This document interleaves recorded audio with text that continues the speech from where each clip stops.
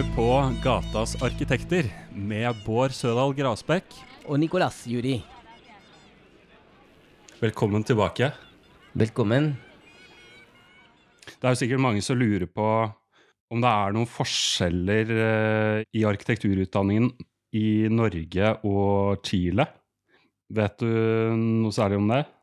Nei, ikke så mye, men jeg kan fortelle litt hvordan egentlig utdanning i Chile. Ja, fortell gjerne hvordan det fra universitetet hvor jeg kommer fra. Ja, universitetet mitt i den perioden hvor jeg hadde vært i 2000 til 2006 var et arkitekturskole hvor det var veldig, veldig markert eller dominert for modernisme og spesielt Mies van der Rohe og Le Corbusier. Ok, han var populær, eller de var populære? Ja, de var populære, eller de var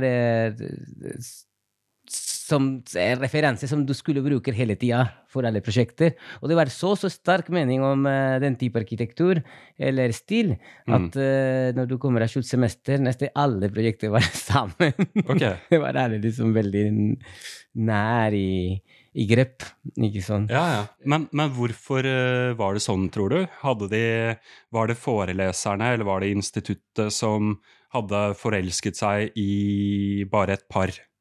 Nei, jeg tror det var på grunn av det ble en stor endring fra litt som dekan i arkitekturskolen.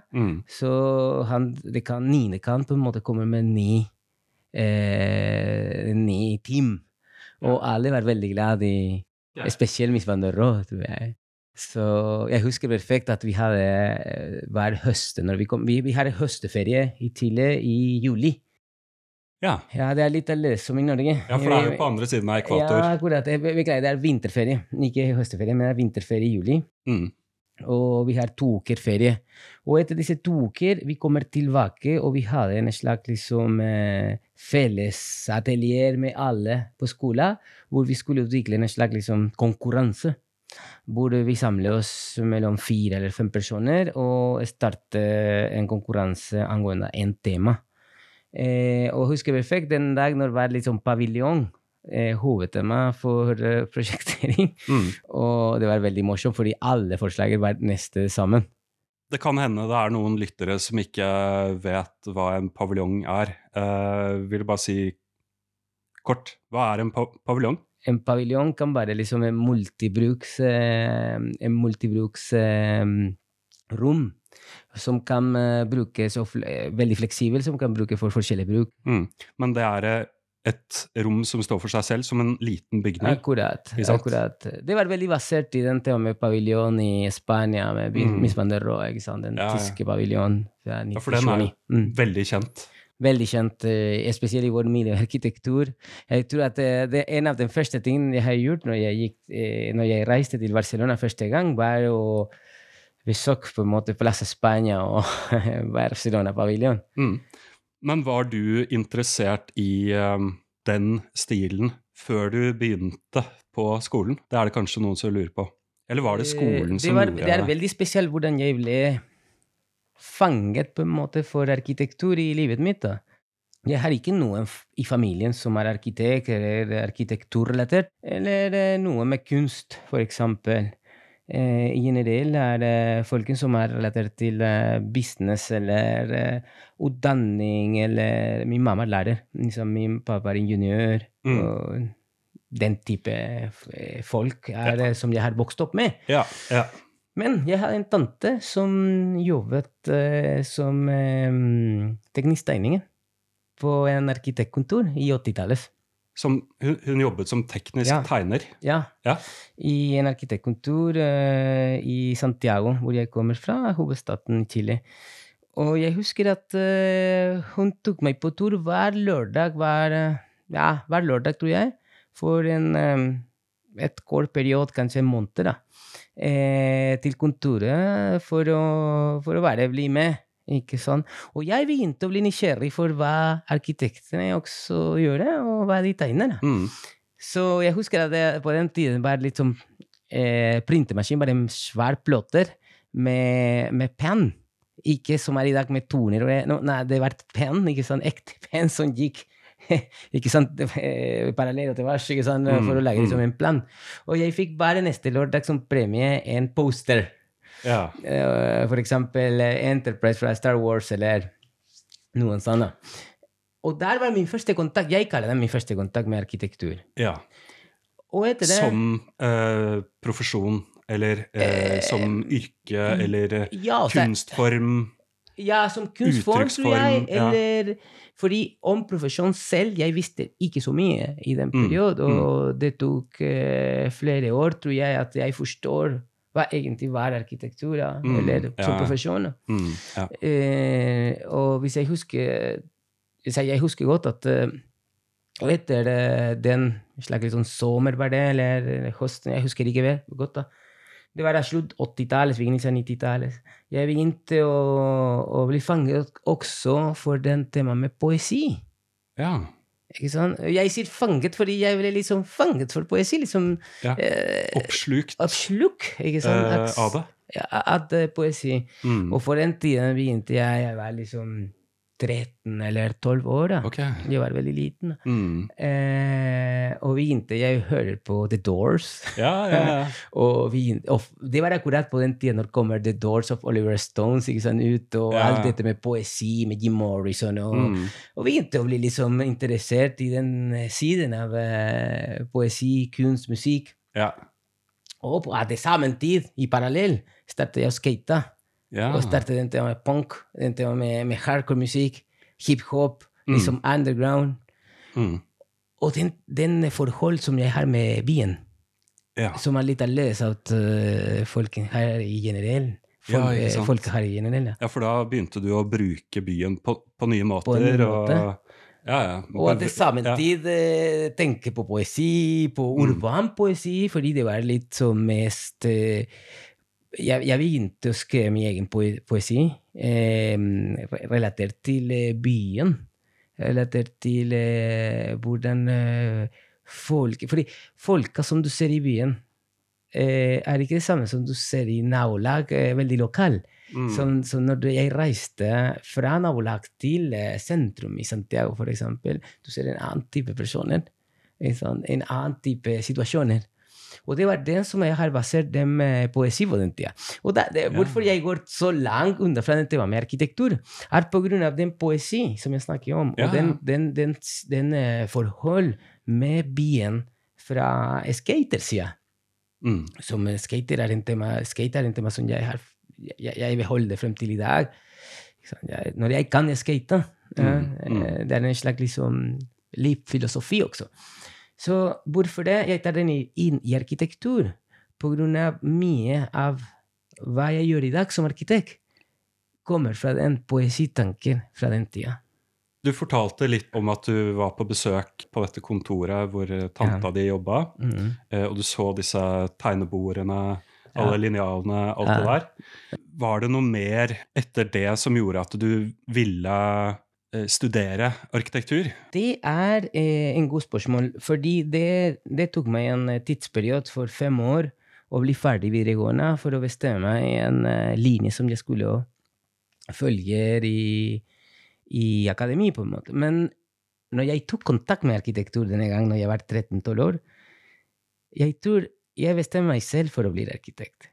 Jeg vil gjerne komme tilbake, fordi vet du hva, når jeg var midten i videregående, jeg var typisk ADHD-gutta. Liksom. Hyperaktiv. På den tiden bare kalles hyperaktiv fyr, ikke sant? Jeg hadde utrolig bra karakterer på skolen, men jeg var veldig, veldig liksom hyper. Så lærerne mine likte ikke så mye meg, Spesielt spesielt i den tida når du liksom, kan du tenke 16-17 år, skater liksom noen ganger med rød hår, dagen etterpå liksom uten hår, sånn. Og på den tida du var skater liksom med store bukser som var ikke kul som i dag, det var helt motsatt. Så jeg husker at jeg skulle ta kunstsida. på skolen, i videregående. Ja, den humanistiske retningen. Ja, men jeg skulle ta inn i humanistiske retninger. Ja. Jeg skulle ta kunst. Ok, så det er en egen linje da. Ja, fordi du har kunst, og du har også musikk. Ja. Ja. Så jeg gikk til kunst, Ja. og kom et lærer fra kunstfag. Så det var, nei, du, Nicolas, du skal ikke ta min fag. Okay. Ok, hvorfor det? Nei, jeg vil ikke deg her. Nei. Så hun nekte meg å ta kunst, vet du. Hun ville ikke ha deg der. Og hun nekte meg, så jeg tok musikk. Men det er kjempebra, fordi jeg lærte meg å spille litt Beatles. Ja, men det er jo kult, det. Ja, jeg tror det var kjempebra, fordi jeg elsker kunst, men den slags liksom, det snuser i meg noen, så jeg tar liksom musikkfag.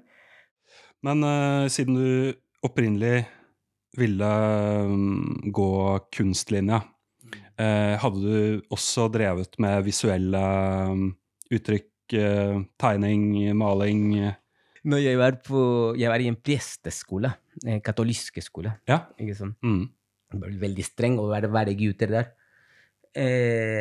Og jeg husker at typisk når du er i første år i videregående og alt dette, de spør deg, hva skal du bli da? Skal du bli astronaut, eller skal du bli militær, eller skal du bli president? Nei, jeg skal bli arkitekt. Men du, Juri, hvordan skal du bli arkitekt hvis du kan ikke tegne?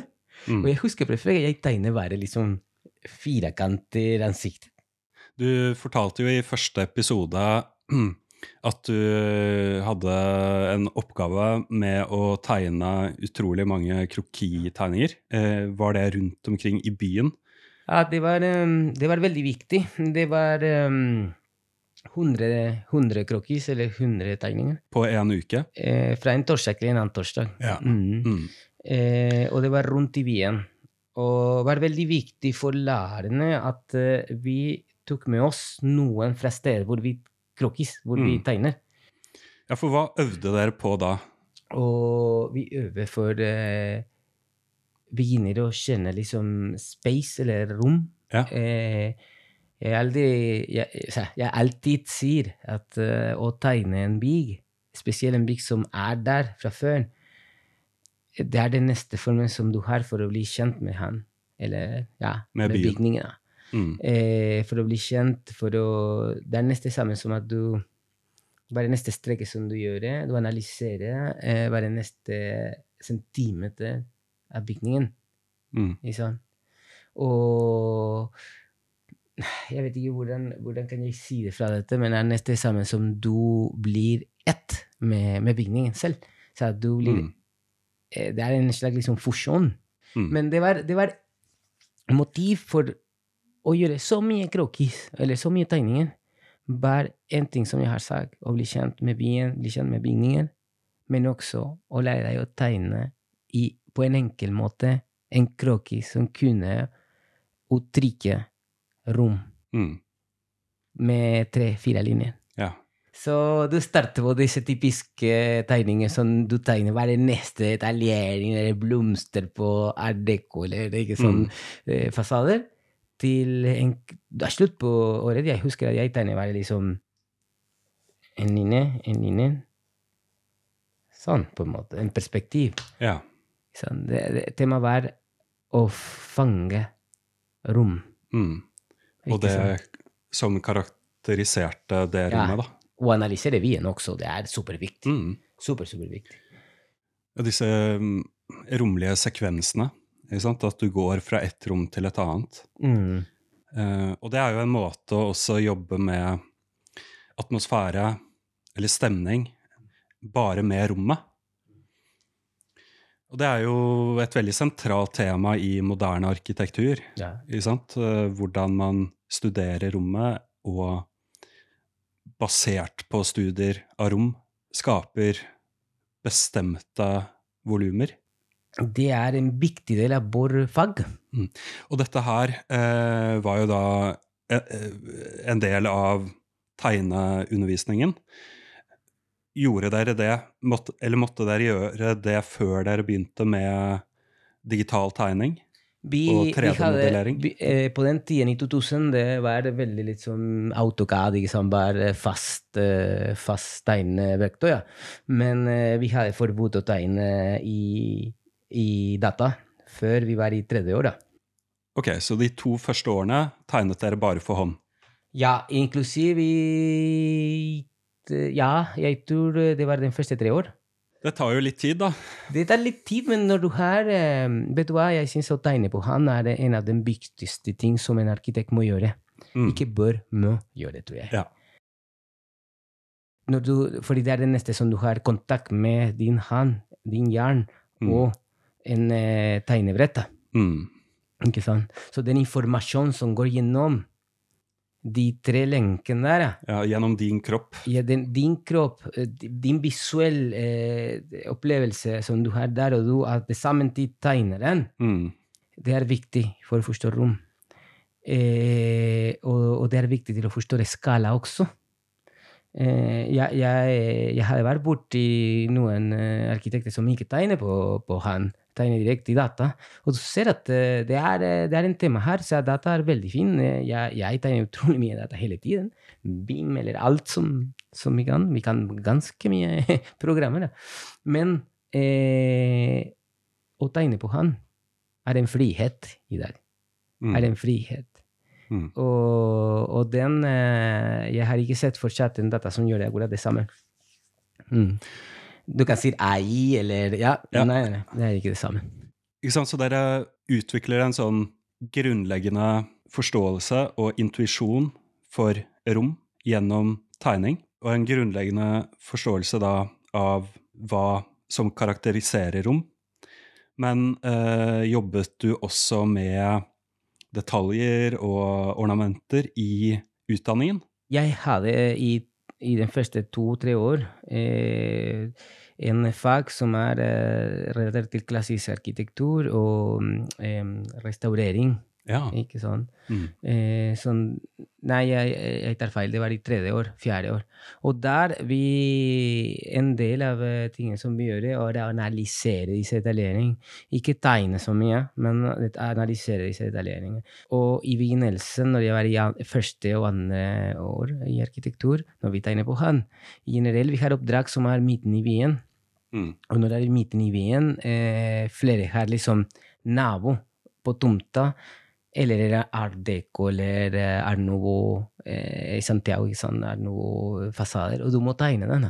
Når du tegner ute, når du tegner i sentrum i Santiago, for eksempel, hvor jeg kommer fra, du tar alle disse inntrykk fra byen i dine tegninger.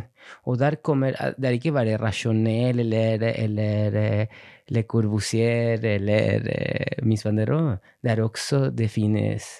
Det en arkitekt i Chile som jeg elsker, som heter Luciano Kulczewski. Det ble kalt liksom Gaudí chilenska, ikke sant? Men han har mye ornamenter og dekorasjon på sin arkitektur. Også har noen sosialbolig som har ikke det. Men jeg var en arkitekt for min egen del. Etter jeg hadde vært på den tema med krokis, og den lærer som jeg hadde, jeg selv gikk hver lørdag klokken 7 på morgen, tok meg en tur for å krokis. Halv dag, hver lørdag. Ja. Ikke sånn? Og sånn ble jeg kjent med byen. Så jeg ble kjent med spesielt folk også, som du vet ikke i en annen sted. Var i den punktet i byen. Ja, det var kul.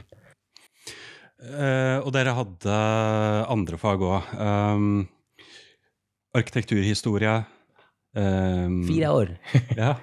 Hvilke andre typer fag hadde dere? Jeg tror at hva mener du? Altså, hva ansett som så viktig del av arkitekturen og arkitektens kunnskap at det går inn i studiet? Altså materialer, bygningsfysikk. Ja, akkurat. Vi hadde også bygningsfysikk som heter métodos constructivos på spansk, eller konstruksjon, laboratoriekonstruksjon på en måte også vi hadde, hvor vi eksperimenterer for eksempel med betong, med forskjellige typer materialer. Vi lager litt som også litt modeller til 5 av liten detaljering, Spesielt liksom modern detaljering av en courting wall, eller...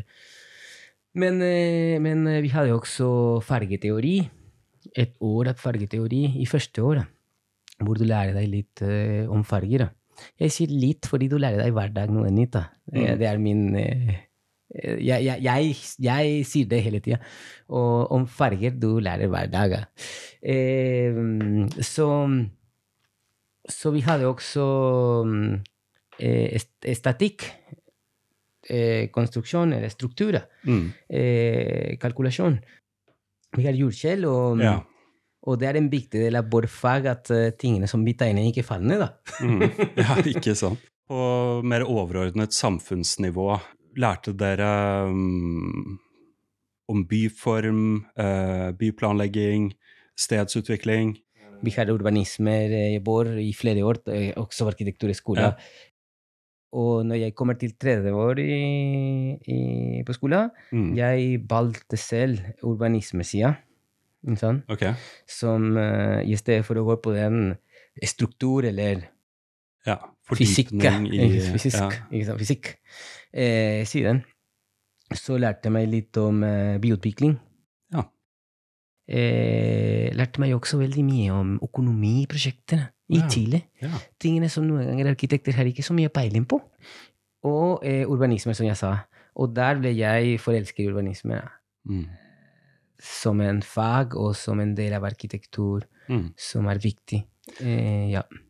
Hva med landskap og hager og uterom? Var det på pensum? Nei, vi hadde i Chile i arkitekturskolen, min arkitekturskole, vi hadde liksom ikke en landskapsfag, men alle prosjekter var landskapsrelatert. Så landskap i seg selv i våre prosjekter. Men landskapsarkitektur hadde vært for meg som arkitekt viktig. Jeg vil ikke, en del av arkitekt, alt en. Ikke sånn, som jeg har sagt til deg, vi som arkitekt, landskap som før. Arkitektur kommer etterpå. Ikke sant? Vi posisjonerer bygningen over landskap. Så det må være viktig at landskapet, arkitektur snakker med landskap. Fordi det skulle være veldig frekt hvis jeg sier at landskap må snakke med arkitektur. Fordi landskap det på en måte før. Sånn, tenker jeg som arkitekt. Ja, men det liker jeg å høre. Men det ikke det samme for deg, eller? Jo, for meg, absolutt. Alltid visste du at du skulle være landskapsarkitekt? Nei. Altså, jeg har alltid vært veldig glad i tegning og formgivning. Også drevet med musikk og sånn. Så jeg gikk tegning i form og farge på videregående, og der ble jeg veldig interessert i kunsthistorie og arkitekturhistorie. Så fikk jeg etter hvert lyst til å bli arkitekt. Men så dro jeg til Costa Rica etter videregående, jobbet som frivillig på et institutt for biologisk mangfold, og ble utrolig fascinert av den rikdommen i former og farger som finnes i naturen, og spesielt i tropiske strøk. Jeg har jo alltid vært glad i natur, men det åpnet seg en enda større rikdom, hvor jeg fikk en mye sterkere interesse også av planter. Så da jeg kom tilbake igjen, så søkte jeg både på arkitektur, skolen i Oslo, og på landskapsarkitektur på Ås. Og så begynte jeg på Ås. Og jeg fant jo fort ut at det var rette plassen for meg. Vi hadde hagekunsthistorie det første semesteret, og det var også en åpenbaring for meg. For der så jeg hvordan menneskets forhold til naturen har utviklet seg gjennom historien, men uttrykket gjennom hagearkitektur. og gjennom hvordan man har formet vegetasjon og organisert natur for å gjenspeile de idealene man hadde for verden og kosmos. Altså det bare traff meg rett i hjertet. Og vi hadde en del naturfag, det var geologi, det var planteøkologi. Etter hvert hadde vi jordfag, som også ga meg en slags åpenbaring om hvor fascinerende og utrolig spennende jord er. Jord, det som vi går på nesten hele tiden. Det som er grunnlaget for liv i skogen. Og som vi dyrker maten vår i, og så videre. Men jeg ble også tidlig veldig opptatt av økologisk arkitektur, og hvordan man kunne ta hensyn til natur i landskapsarkitekturen, men også i byplanleggingen. Vi hadde også mye tegnefag, og tegna både perspektiver og krokier, men det var mest krokier av aktmodell. Ja. Men det handlet først og fremst bare om å kunne tegne fort, liksom få ned de karakteristiske linjene på et par minutter, eller kanskje bare på et halvt minutt. Hvorfor må være så rask? Jo, for å kunne fange essensen eller det karakteristiske med en gang. Og kunne uttrykke noe veldig enkelt. Og det var jo også en øvelse at vi skulle ikke se på arket når vi tegnet, men se på motivet, og så tegne, bare føle blyanten mot arket, og så vi jo etterpå, og da ble det jo ofte litt sånn sammentrykt og litt sånn. Det er nesten som du har en i direkt connection med begge velsen som du ser på. Ja, ikke sant? Ja, det er veldig fint, synes jeg. Ja, det er kjempefint. Men det gjør det jo også lettere å fange situasjoner ute i verden, ikke sant? Med tegning. For folk beveger seg, og da kan du få ned noen helt bestemte uttrykk som ikke ser så oppstilt ut, og sånn. Og vi hadde egne fag for forming med vegetasjon, liksom hvordan vi setter sammen ulike typer planter i blomsterbed og i sånne skogsholdt, treklynger, og ulike prinsipper for skjøtsel og så videre, for å ivareta hensyn til innsyn og skjerming. Og så var det jo selvfølgelig, da spesielt i planteøkologien, men også i botanikken, mye om hvordan, eller hva som skulle til for at plantene kunne trives. Så vi lærte å finne informasjon om hvilke behov plantene har til lys, fuktighet, næring. Og det er jo helt grunnleggende, eller nødvendig for å kunne sette planter sammen og velge rett plante til rett sted. Da.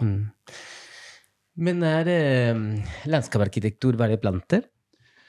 Nei, absolutt ikke. Det handler jo også om harde materialer, om bruk av stein, asfalt og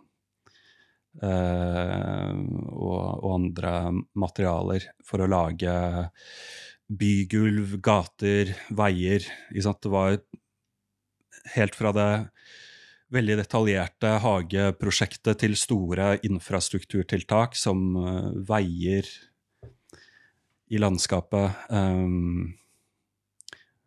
og hvordan disse tiltakene, hvordan disse strukturene skulle plasseres i terrenget for å minimere terrenginngrepet. Jeg fascinerende av landskapsarkitektur også. Jeg synes at det veldig vanskelig å utforme en uterom som svarer til en vid-komposisjon, en kvartalstruktur, en bystruktur, eller en bygdestruktur, som helt annerledes. Jeg synes at dere har en kjempestor rolle, eller viktig rolle i arkitektur. Det var jo et fag vi hadde om bebyggelse i landskapet. Liksom, hvordan planlegge et boligområde på en måte som ga best mulig bomiljø. At man fikk hage på den riktige siden av huset, at adkomsten var på riktig side i forhold til både terreng, solforhold og så videre. Og hvordan man da kunne utvikle et boligområde med minimale terrenginngrep, det også. Det fint.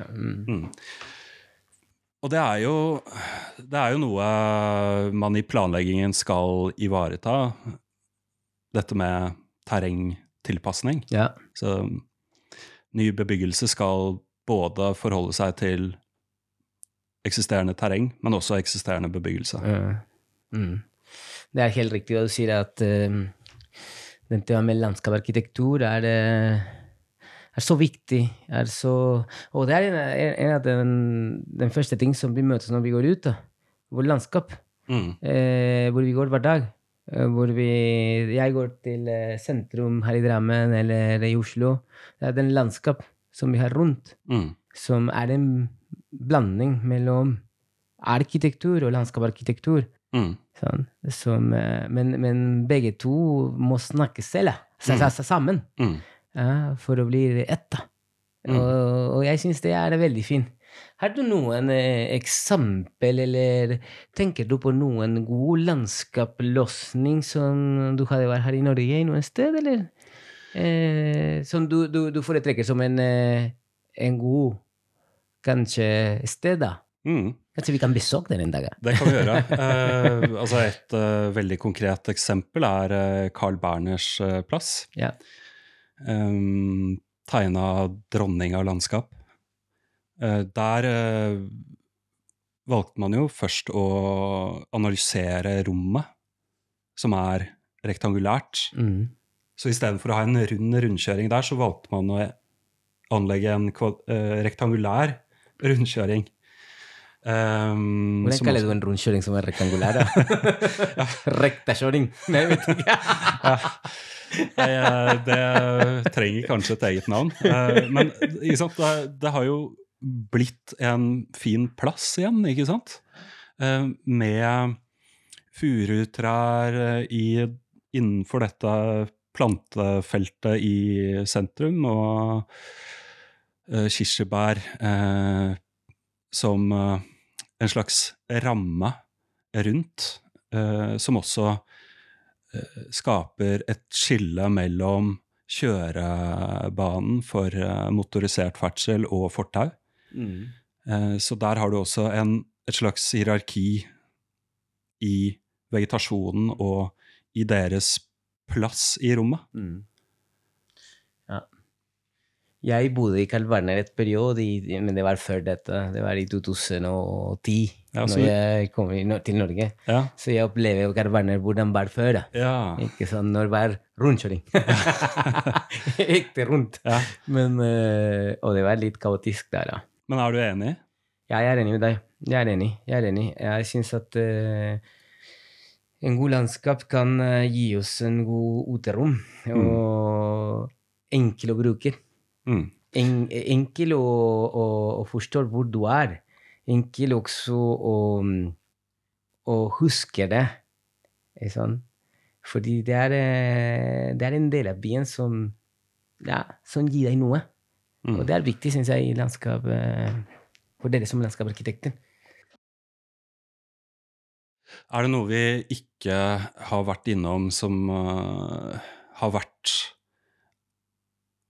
eller som viktig å ha med seg videre i samtalene våre fra utdanningen din?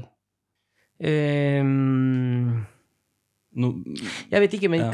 kanskje det skulle være kul å si det fra at for meg arkitektur er ikke, eller å være arkitekt er ikke et jobb fra 9 til 4. Det er en livsstil. Det er noen som jeg alltid sier at det er som en lege som er du kan ringe klokken 12 på natta, og han skal svare. Ikke sant? Jeg vet ikke hvis det er sant her i Norge, men i Chile er det leger sånn. Ja. Men det er en lidenskap. Det er noe som går over alt for meg. Ja. Jeg alltid snakker med noen kolleger i Chile, for eksempel, arkitekter, og de er akkurat det samme som jeg. Ja. Liksom, vi har den slags galskap imellom. Som er en veldig rik galskap, tenker jeg. Og for eksempel, når jeg går i en gata, jeg alltid tenker på krokis, på tegningen. Jeg alltid ser et bilder på perspektiv hvor jeg går. Det er veldig spesielt, men kanskje det var alt for mye krokis, og jeg har tegnet i den tiden at jeg ble liksom traumatisert. men det er sånn, jeg ser i svart og hvitt, liksom, liksom blyant linjer. Så jeg vet ikke, jeg tenker at det finnes forskjellige typer arkitekter også. Ja. Men jeg vil ikke klassifisere meg i noen type, men for meg arkitektur er viktig. Arkitektur er min yrke, og som jeg har sagt til deg, tror jeg noen ganger, at jeg kunne ikke gjøre en annen ting.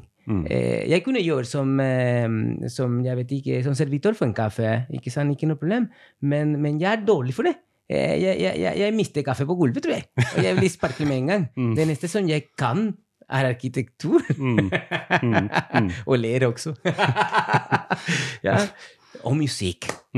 Som for meg, arkitektur uten musikk finnes ikke. Det er en veldig spesiell ting.